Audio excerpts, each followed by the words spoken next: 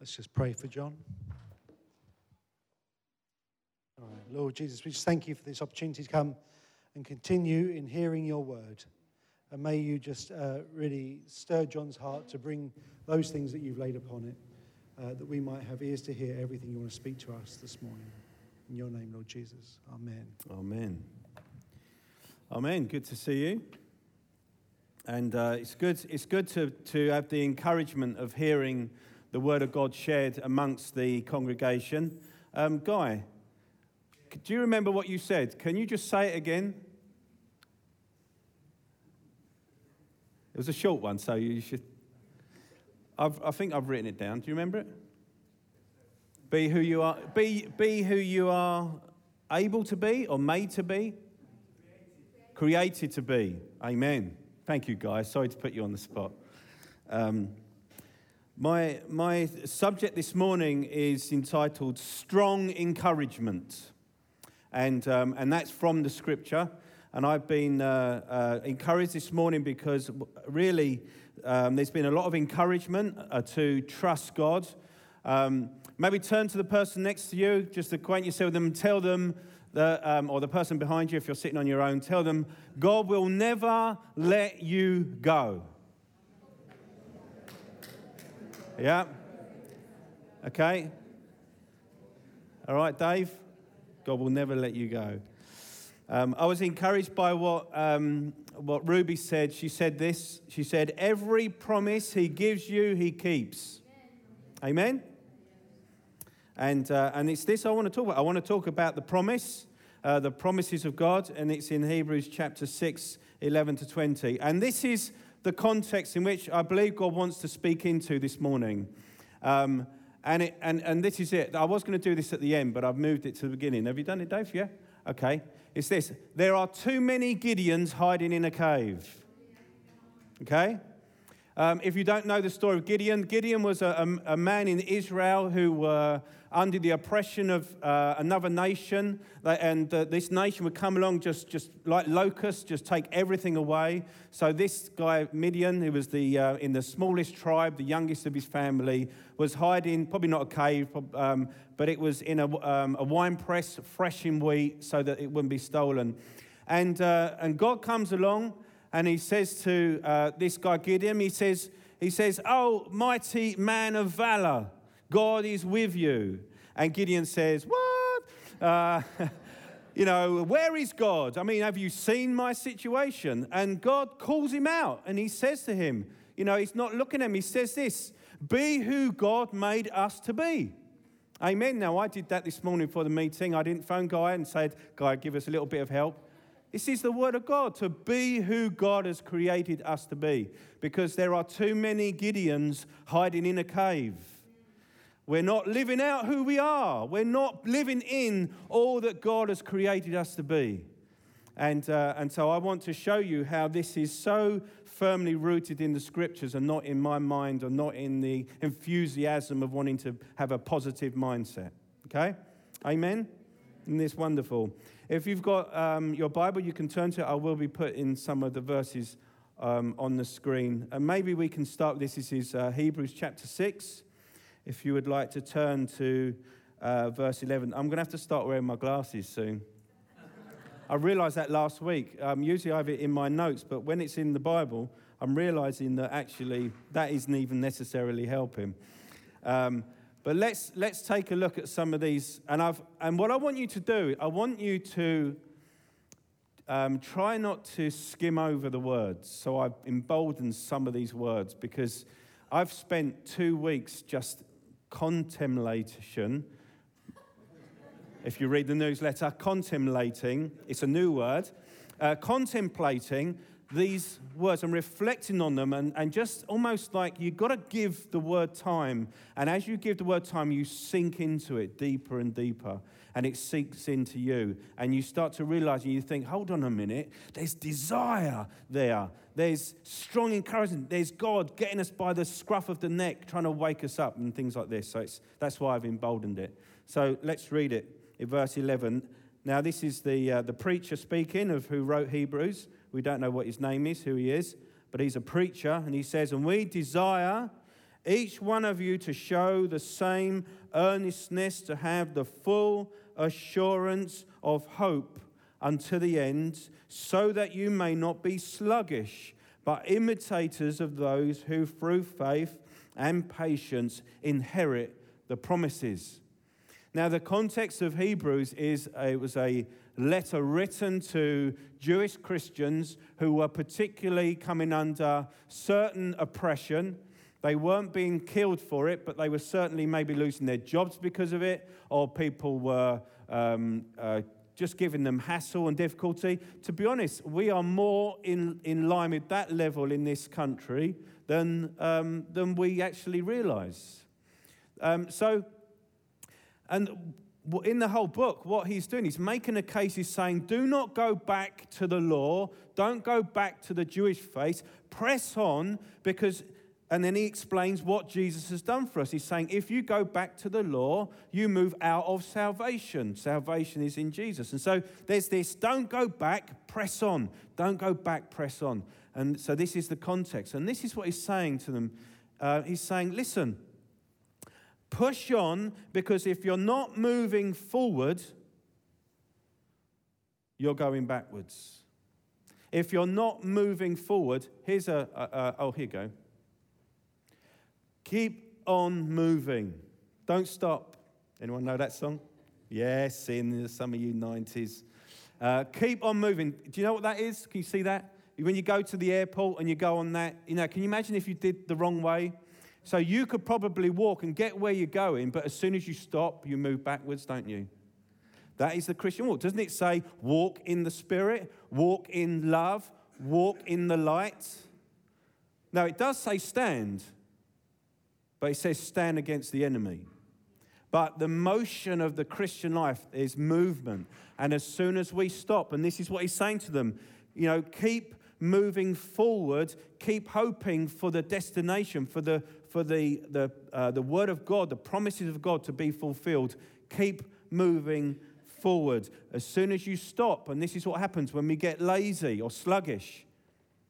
We get lazy, we start to get kind of, and then we're moving backwards. I wish I could do that like Michael Jackson. Keep on moving. He says this, imitate people who are moving forward. Now, are you feeling sluggish? Here's another word, lazy. You've been lazy? When was the last time you had been disciplined in getting up? I don't know whether you do it in the evening or in the morning to spend time with God.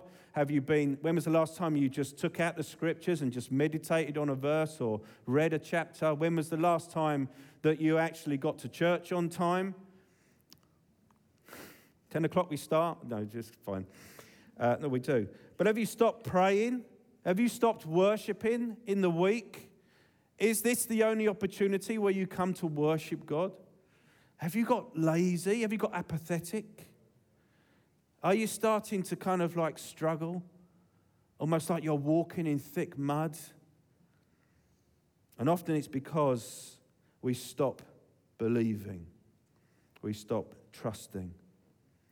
As he says here, imitate those who through faith and patience inherit the promises. Who do we know who has faith to keep going? I'm still going to believe this. I'm going to trust. So when Ruby shares, says, I don't have to worry because God is with me. That's a mindset that is not sluggish, but a mindset that says, I live in trust. And it's wonderful. And so he's coming to his people saying, listen, I want to challenge a mindset and be imitators of those who through faith. And this is what I think we need to think about this morning. Do you know what God has done for you? And who you are, who I am in Christ? Do you know the promises of God toward us? Are you living in the knowledge and blessing of his promises? Because when you get sluggish, you stop thinking about that. When you start thinking or stop thinking about the wonder of God's provision, I am so glad to be alive. I'm so glad to know Jesus. I just, enjoyed that, what Jim was sharing. It was just so lovely. I went into a situation, it wasn't a church meeting, and I felt the presence of the Lord. I felt the joy of the Lord in my belly about what I was seeing. That's someone who's not sluggish. That's someone who's aware. And so when we get lazy, sometimes we stop thinking about this. Now let's go into this next passage. For when God made a promise to Abraham, and so he's using Abraham as one of these guys to imitate, since he had no one greater by whom to swear, he swore by himself, saying, surely I will bless you and multiply you. And thus Abraham, having patiently waited, obtained the promise. I swear. There's another song there that comes to my mind. In it? Anyone? I swear by the... Let's just digress a little bit. Listen to this. Listen to the heart of God in this. Jeremiah 32, I think it is. This is another passage I discovered last week. Joe, you're going to love this. Mark, you're going to love this as well. Thus, this is Jeremiah 31:35. I'm just going off on a little tangent. I can feel you're saying to me, come on, John, go for it. Amen. Thus says the Lord, who gives the sun for light by day and the fixed order of the moon and the stars for light by night, who stirs up the sea so that its waves roar. The Lord of hosts is his name. If this fixed order departs from before me, declares the Lord, then shall the offspring of Israel cease from being a nation before me forever. Thus says the Lord, if the heavens above can be measured and the foundations of the earth below can be explored, then I will cast off the offspring of Israel for all that they have done, declares the Lord. In other words, listen, when the sky disappears and when the stars fall, or when the sea suddenly stops doing what it's told, then you can be worried about me leaving you. And I claim that's mine. That's ours. We inherit all that the Israelites have inherited through the scriptures. Yeah? Have you ever thought, where is God? I tell you, have the stars fallen out of the sky? No, John. Has the sun stopped from rising? No, John. Well, what are you thinking about? Yeah, we just don't see it, but it does. I mean, I just thought that was lovely. But I swear, I listened to a sermon, I think it was John Piper, and he was talking in this passage as I was studying it. And he said, I want to rename this to When God Swears. It's only certain swearing that I like, and it's this kind. He swore by himself. Now, in these days, I'm just jumping ahead. This is exciting. He swore by himself, saying, surely I will bless you and multiply you. Now, that was to Abraham. Now, what you might be thinking, okay, well, that's for Abraham, but is that for me? Yes, it's for you, because a little bit later on, he changes his pointing finger to, not to Abraham, to the heirs of the promise. That's me. We inherit from Abraham all that he had. So when he says Abraham, put your name there. And so he made a promise to Dan Osgood. Since he had no one greater by whom to swear, he swore by himself, surely, Dan, I will bless you and multiply you. Yeah? Claim it, Dan. Amen. And thus Dan, having patiently waited, obtained the promise. Put your name there. Say to the person next to you, put your name there. I love the enthusiasm that I see. So we need to listen to this language. Listen to this language. He swore by himself. We'll talk about it in a minute. Where's next? For people swear by something greater than themselves, and in all their disputes, an oath is final for confirmation. So God has sworn that he will do something. He has made an oath. He's made a promise and an oath. I promise to you, I will surely bless you, Daniel, and I will multiply you. Now, he's talking not necessarily children in that sense, but in fruitfulness, in blessing, that the blessing that he pours on Daniel, that he pours on you, will be multiplied outwards to others. That's what I believe, that's one way of looking at it amongst many others. And look at this. So people swear by something greater than themselves. When, particularly in that day, someone would say, let's make this agreement, Dave. Okay, you're going to do this? Well, I don't know what you're like. Listen, I swear that I will do what I say I will do. I swear, and in the Bible it says you don't swear and use God. Let your yes be yes and your no be no. But in this case, God wants to make something very plain to us. Now, as human beings, we might say, well, I don't really know whether Dave's going to be able to do that. I don't know whether his heart's really in it. So he says to me, I swear, and often it's something very precious, something great. I swear on my life. I swear on my mother's, I swear on, can't use that one, Dave. We use things and we say, because if I don't carry through what I do, then the trouble will come upon that. Or that, which I'm swearing by, will pour trouble on me. I swear by God that if I don't do that, then God will punish me. So there's that kind of mindset, there's that idea of oathing. But God, he is the greatest. There's no one else, so he swore by himself. Now, why does God have to swear? Why does God have to promise? Why does God have to say, I promise you, I swear an oath that I will bless you? Why is he doing that? I think it's because he's saying, look, I want to encourage you, Drew, I want to encourage you, Drew, the Lord bless you, okay? I think he's doing this. Drew, I'm going to bless you. Did you get that? Amen? Sorry, Drew. Sorry. It's blown someone's computer up. But this, I could only come to that conclusion.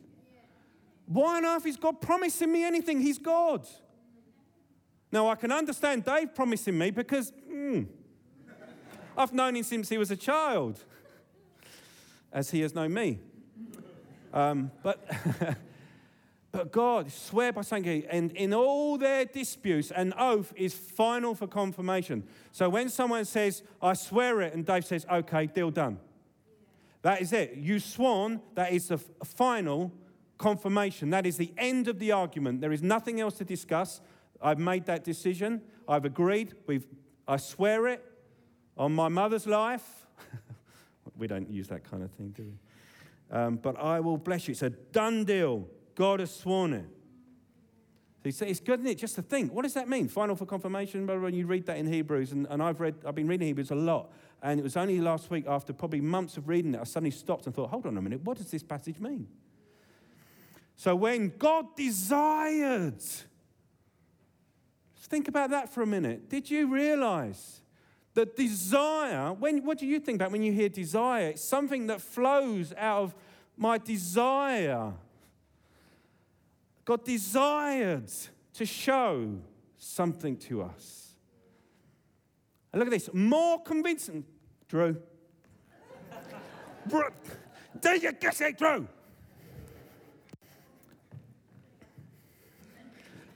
Why is there no one sitting on the front row?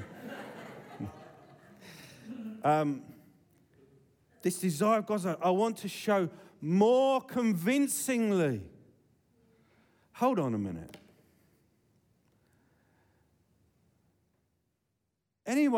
Let's just think, what has Jesus done for us on the cross? When he poured out his life for us, nailed on the cross, not for his own sin, but for my sin, for your sin. And he poured out his life. Literal blood flowed from him like love poured out for us that cleanses us from all sin, that we may now come into this wonderful relationship with God. And then he says, look, I want you to show you more convincingly that I'm a God of promise, and I swear an oath to you, I will surely bless you, and I will multiply you. Am I the only one excited by this? I think I'm preaching a lot better than I'm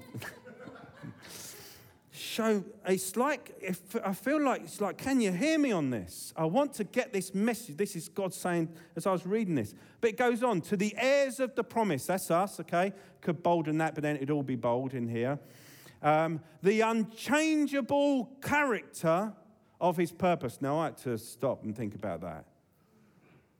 The unchangeable. So God desired to show more convincingly to the heirs of the promise the unchangeable character of his purpose. This is where you need to sort of study these things and think, hold on, because you could, not the unchangeable character of his person. God is unchangeable. Not the unchangeable character of his love, but of his purpose. What is his purpose? See, when God created the world, some might think it all went wrong. Adam sinned, he ate of the fruit, the tree of knowledge of good and evil. Sin came in, God cast them out. The curse came on to creation. Man had to work his way. Man eventually died. Disease and all sorts came in. Satan had his way in the world, and all sorts of trouble has come, and we are where we're at. And it's almost like God had to rethink, go plan B. So, oh, crumbs, it's all gone wrong. What are we going to do? I tell you what, Jesus, you're going to have to go, and you're going to have to take away the sin of the world. Okay, well, that must be the only way that we could do it, as if some sort of plan B had to come in. But the Bible doesn't teach that. It says before the foundation of the earth that Jesus died. That's me paraphrasing. So before the foundation of the earth, God knew the purpose in which he was creating the world.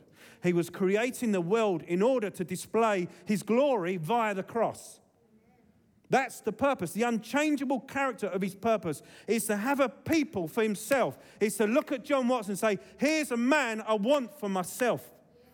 From the very beginning of time was the unchangeable character of his purpose. Character in the sense, the outworking of his passions, his hearts, the design, a world and oh, Lord, help me. Help me.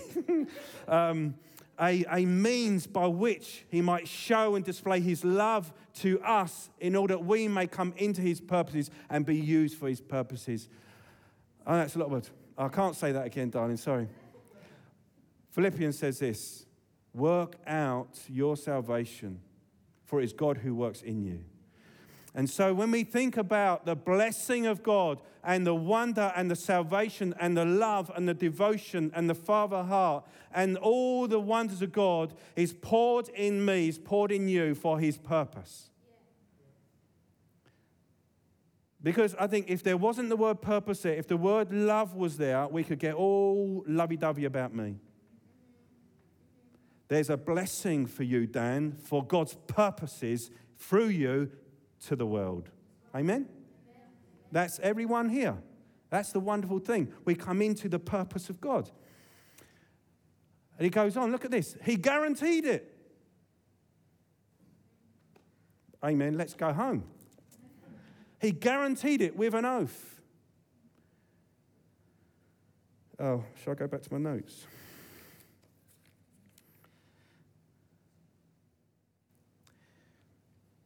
He guaranteed it with an oath. I swear. So that, by two unchangeable things, the promise and the oath. Unchangeable, guaranteed. As Ruby preached it this morning. If he's promised it, he will do it. Unchangeable.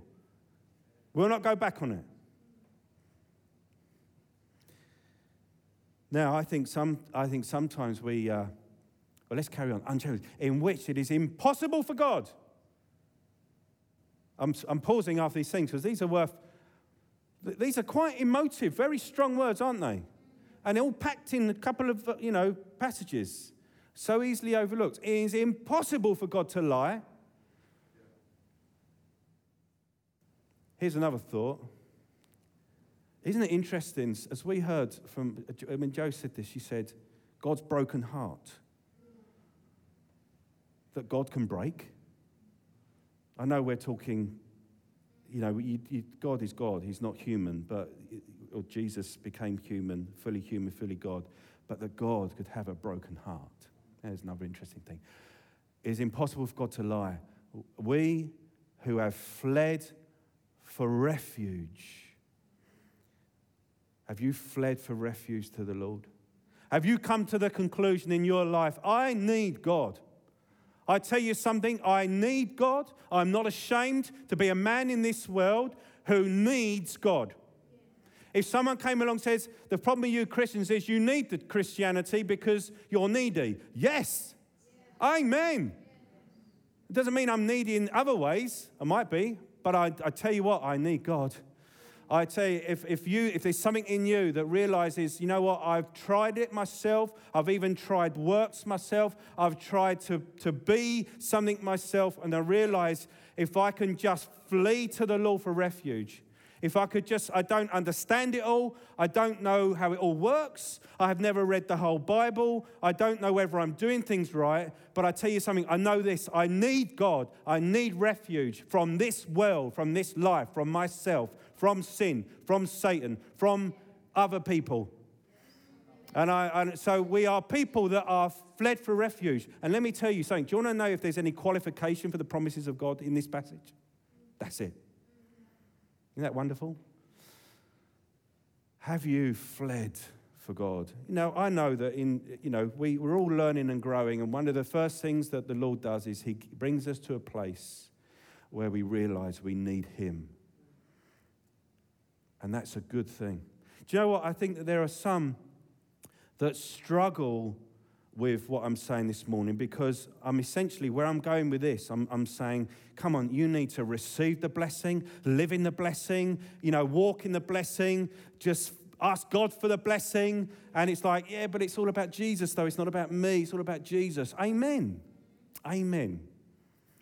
But I think sometimes we need to beware of false humility. I love this quote. I didn't make it up, but it's great. Humility is not thinking less of yourselves, but thinking of yourselves less.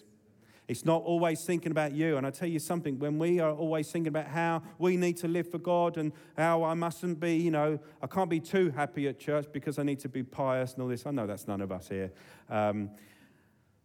But this whole sense of, do you know what? I flee to the Lord for refuge, and I'm just going to lap up everything he's got for me because Jesus died on the cross for me that I may receive that. If Jesus died for me, that I may receive every blessing, spiritually, mentally, physically, financially, whatever it may be. I want it. I'll tell you why I want it, because he died for it. But this is it. Let's bring it back to this one. This is where it make you feel a bit better. For the unchangeable character of his purpose, every blessing he pours out, we turn back to praise. Every blessing he pours to you, as we heard from Mark, with the blessed are those who mourn, for they shall be comforted. That wasn't the verse I was thinking, but what I was thinking was this. With the comfort you have been given, comfort others with the comfort you know the verse, don't you? No? He gives us blessing in it that we may pour it out. Daniel mentioned this verse. I don't know what the context was, Daniel, but from James, this is chapter 4, verses 2 and 3. You do not have because you do not ask. You ask and you do not receive because you ask wrongly to spend it on your passions. The problem is we stop at that verse, or we remember the first thing. You do not ask. You don't have because you do not ask. And for something, there's a deception in our mind that says it is wrong for me to ask of God things. But the Lord wants to pour out upon us. He wants to equip us and to pour into us. He wants to use us. He wants us to live as his children, to stand as Gideon warriors. But we're hiding in our caves, realizing this is our lot. And who am I to ask God to bring me out? Who am I to ask God to bring me out of this? But he says, you ask and you do not receive because you ask wrongly to spend it on your passions. Amen. That's why you don't receive things, because it's all about you. But if you might say, Lord, oh, make me a conduit of your blessing. Don't make me a reservoir, make me a river. And the motivation for receiving that blessing, or at least two motivations, are because he paid the price and therefore we must enter it. We must receive it. The thought that just as a parent, that I would go to such lengths to create something for my children and there would be no desire to receive it. Or even worse, that they wouldn't believe that I want to give it to them. I said, do you know what that cost me? And the second one is this, that we may spend it on his glory and for his purposes. He guaranteed it with an oath. And this is where it gets great. By two unchangeable things, impossible for God, those who fled for refuge might have strong encouragement. Drew? Strong, not just encouragement, strong encouragement. And these great words, we could just read them again and again. Keep going. God has promised it. He has sworn it. That is final. It is unchangeable. He's guaranteed it. It's impossible for him to lie. There is strong encouragement. Say to the person next to you, strong encouragement. And if that was not enough, there's more. There's more. There's more.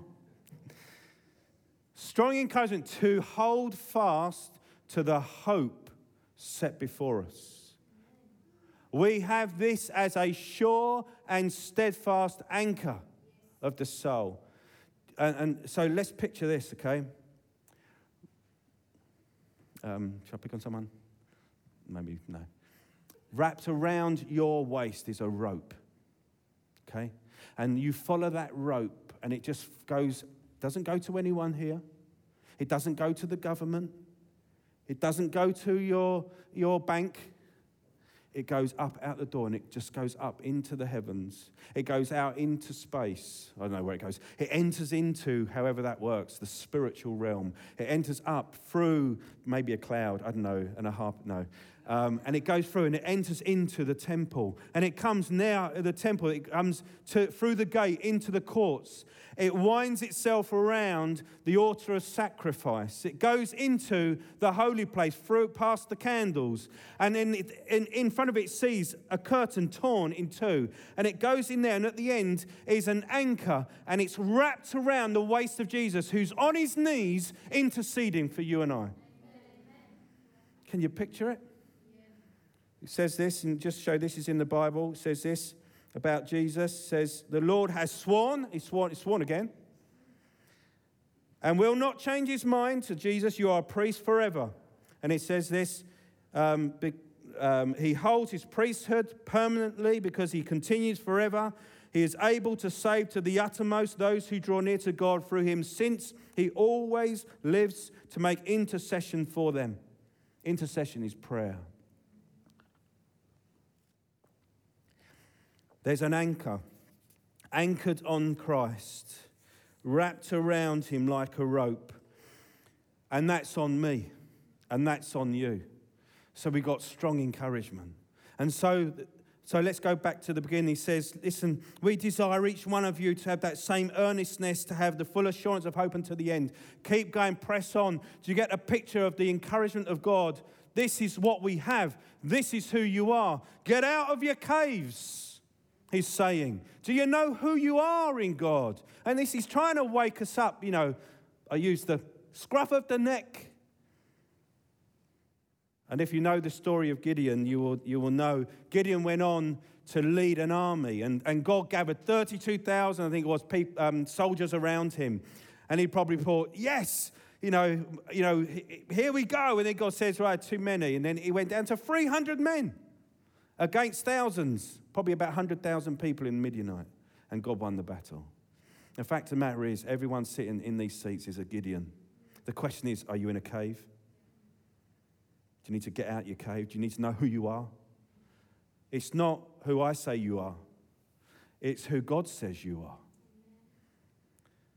He's promised it.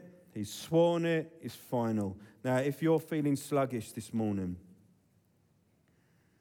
maybe you need to just stand up and just receive and accept who you are in God and start walking. And Daniel was encouraged us this morning, you know, sometimes you've got to put your body in the right place. You've got to do things.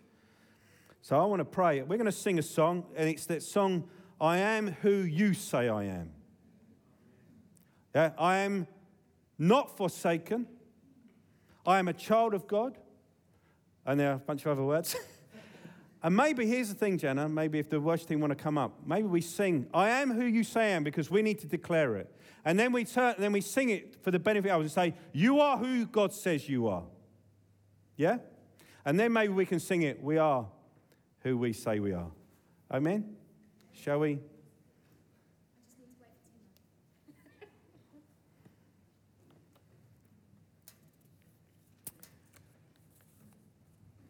I was encouraged by listening to someone someone else speaking, who, when you're listening, you think, man, that's the same heart as me. I wonder whether God's stirring up the church to be Gideons, but not in their caves.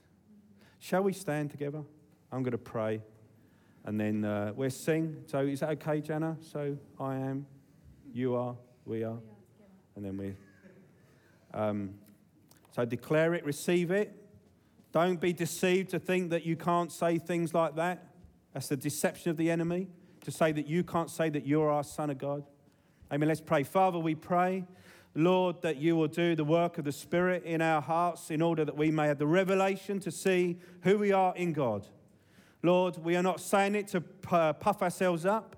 We're not saying it in any way, Lord, that we are better or purer or more refined or whatever it is, Lord. We're saying it because you have spoken that to us. And I pray, Lord, for a great releasing in us as a church this morning, where we will be released in our minds, Lord, that we would step out of our caves and start taking steps, Lord, in that place that you have brought us into. Lord, you've made us to be people of God this morning. Lord, warriors of God, or adventurers in God, confident people of God. Lord, and I pray, Lord, that you will do that work in our hearts. Make this word come alive to us in Jesus' name. Amen.